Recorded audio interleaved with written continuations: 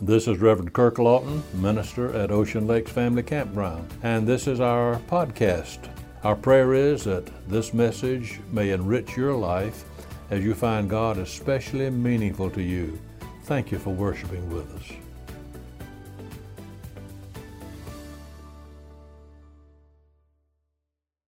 Over toward the end of the New Testament, there's a little book written by James, the half-brother of Jesus. This book has been called the most practical document in the entire New Testament. One person said that the letter of James has less about Jesus' life than any other New Testament letter, yet no other epistle reflects more of Jesus or contains as many echoes of his words. Jesus came to give us new direction. And James' purpose in writing this letter was to give his readers directives for Christian living. His desire was to challenge believers to a broader, deeper faith that was not content with just a verbal confession. There's an old adage which says that self-praise smells bad.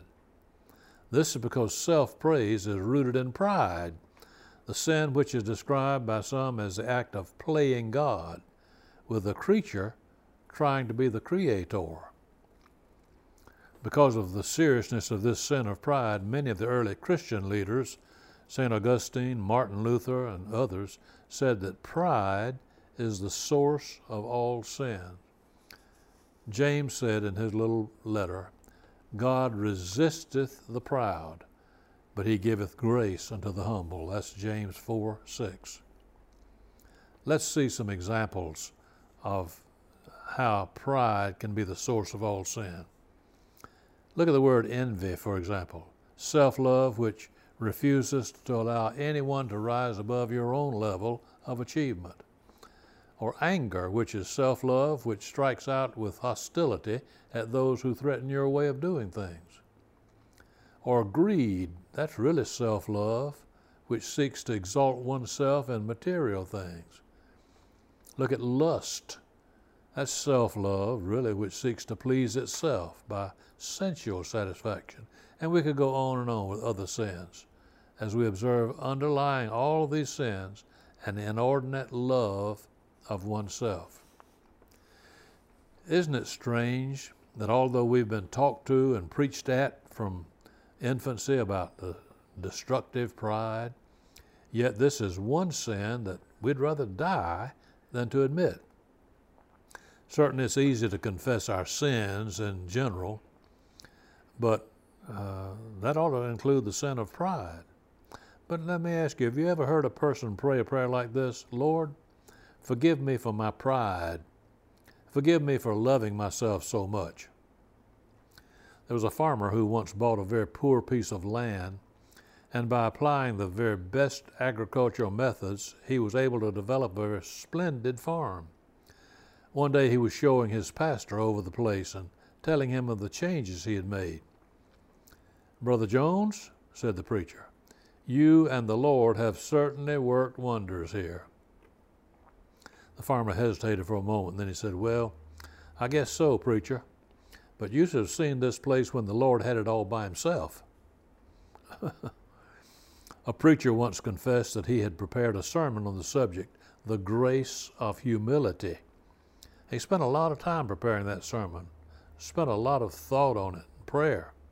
And when he preached that sermon, the sermon went over real well with his people.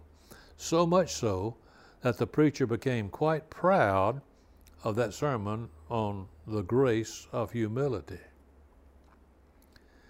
Those of you who are children may have heard one of Aesop's fables that tells about a raven, that's a bird, who was once perched on a tall tree eating a piece of cheese he had stolen. The fox came walking by. He wanted that cheese that the raven had in his mouth.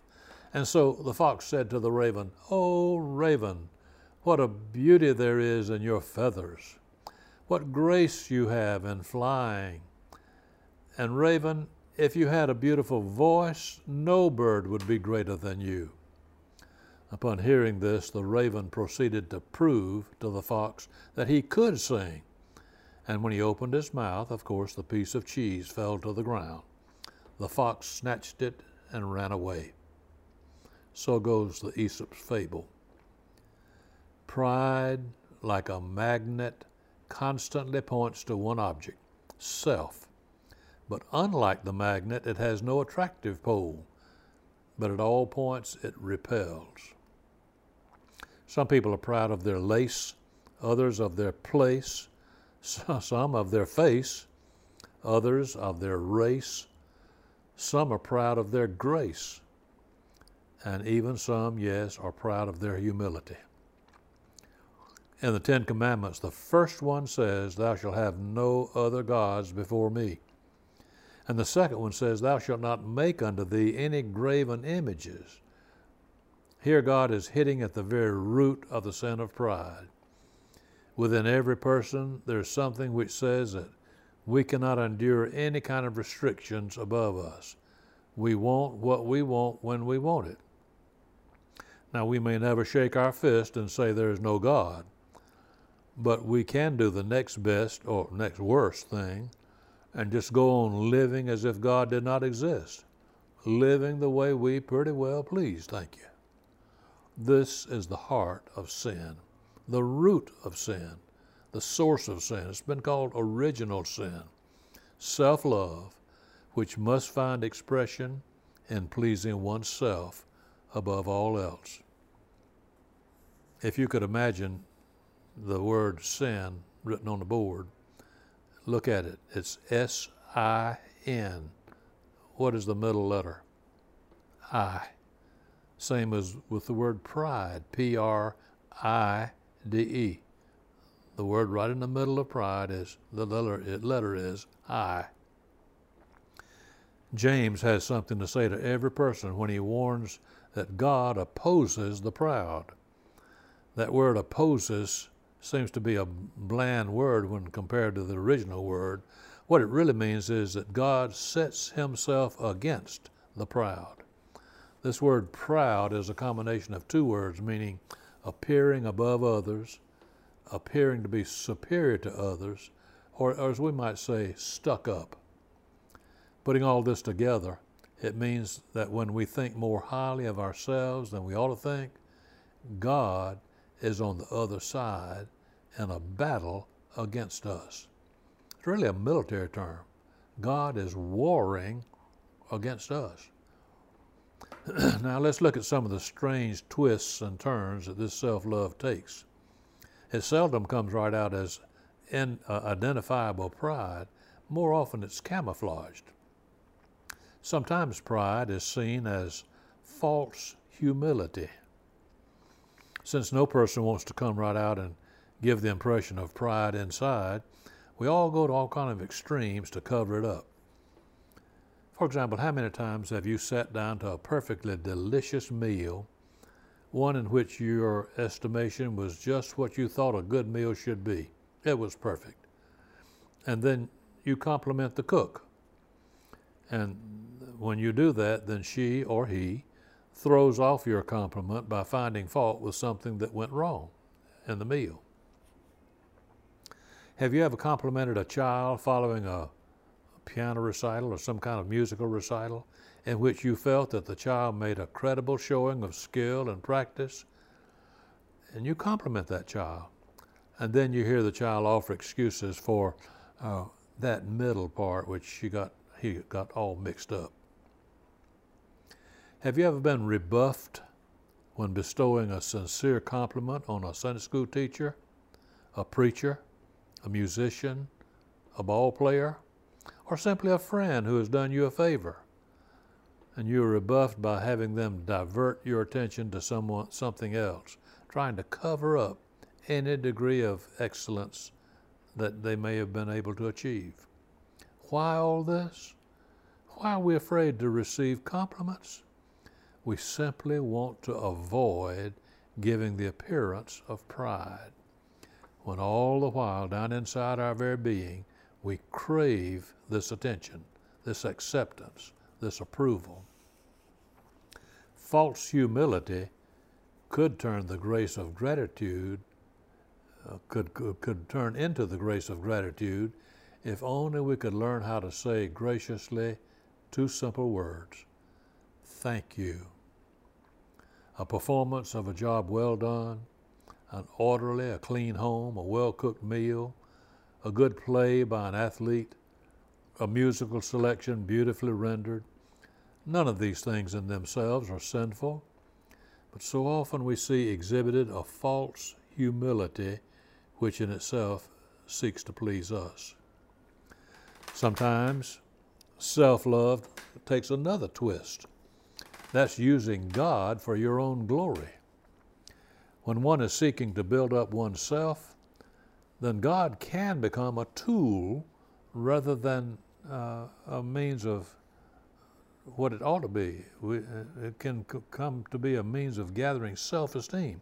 A person can go to church, give money to support the church and missions. A person can say prayers regularly, do this or that good for the purpose of getting God on my side, so that people say how spiritual we are. And we can be like little Jack Horner. We sit in a corner and say, what a good boy am I. Even among sincere, religious Christian people who want to help others and do a lot of good, this prideful self-picture would insist that good must be done through me. I must be the center of attention. In the Bible, Simon Peter faced this situation in his life. He recognized Jesus to be the Messiah, but he tried to instruct Jesus as to what Messiah was to be and to do. I'm going to read a verse or two from Matthew chapter 16. I'll begin with verse 21. From that time forth began Jesus to show unto his disciples how he must go to Jerusalem and suffer many things of the elders and chief priests and scribes, and be killed and be raised again the third day. Then Peter took him and began to rebuke him, saying, Be it far from thee, Lord, this shall not be unto thee. But Jesus turned and said unto him, Peter, get thee behind me, Satan, for thou art an offense to me.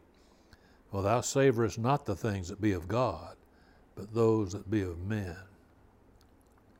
Oh, it's wonderful to want Jesus as our Savior, but if we're not careful, we will act as though we have absolute authority over our lives, and we know better than God how they ought to be controlled. Proper humility must show complete submission to God. Peter lacked that in that verse I read. Else we'll be guilty of trying to use God for our own glory. James says that God sets himself in full battle against every form of human pride. His stubborn love will not let us be satisfied with anything except his divine will for our lives. The Bible has some striking stories of how God can reduce proud people to humble believers. For example, in the 4th chapter of Daniel in the Old Testament, we have a story of how God dealt with a man named Nebuchadnezzar. This Babylonian emperor crowed from the balcony of his palace, Is not this great Babylon which I have built by my mighty power as a royal residence and for the glory of my majesty? That's Daniel 4:30. Those words had no sooner come from Nebuchadnezzar's lips until God sent him out to pasture, literally. A few verses later in Daniel 4, same chapter, God said to him, You will be forced out of the palace to live with the animals in the fields and to eat grass like the cows for 7 years until you finally realize that God parcels out the kingdoms of men and gives them to anyone he chooses. Literally, Nebuchadnezzar moved from the palace to the pasture. God knows how to humble the highest person. He's the same God today as he was back in Nebuchadnezzar's day. That God who moved an emperor from the throne of the world's 7th wonder to the back 40 can deal with our pride just as decisively today if he so chooses. Well, what's the answer? How do we successfully deal with this sin of pride? The opposite of pride is humility. Now, we do not achieve humility by thinking about ourselves and saying, okay, I'm going to be humble if it kills me. No, the more we consciously try to be humble, the less we probably will be. The answer lies in the shifting of our attention away from ourselves to another, to one who is far greater than we are, and that's the Lord Himself. We achieve humility only through having a real cause to be humble.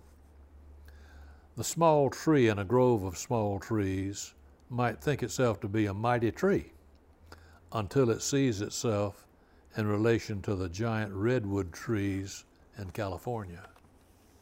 A small chihuahua might think it is the fiercest dog on the face of God's good earth.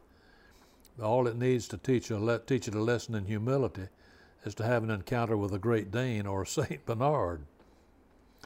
As we compare ourselves with each other, we might well fall to the sin of vainglory. But when we see our true selves in the light of God's purity shown through His Son Jesus, then and only then can we deal effectively with our pride, our self-love. In the book of Proverbs, Solomon tells us that there are 7 things which God hates. The very first of these is a proud look. Proverbs 6, verse 17. In Proverbs chapter 16, verse 18, we read, "Pride goeth before destruction, and a haughty spirit before a fall."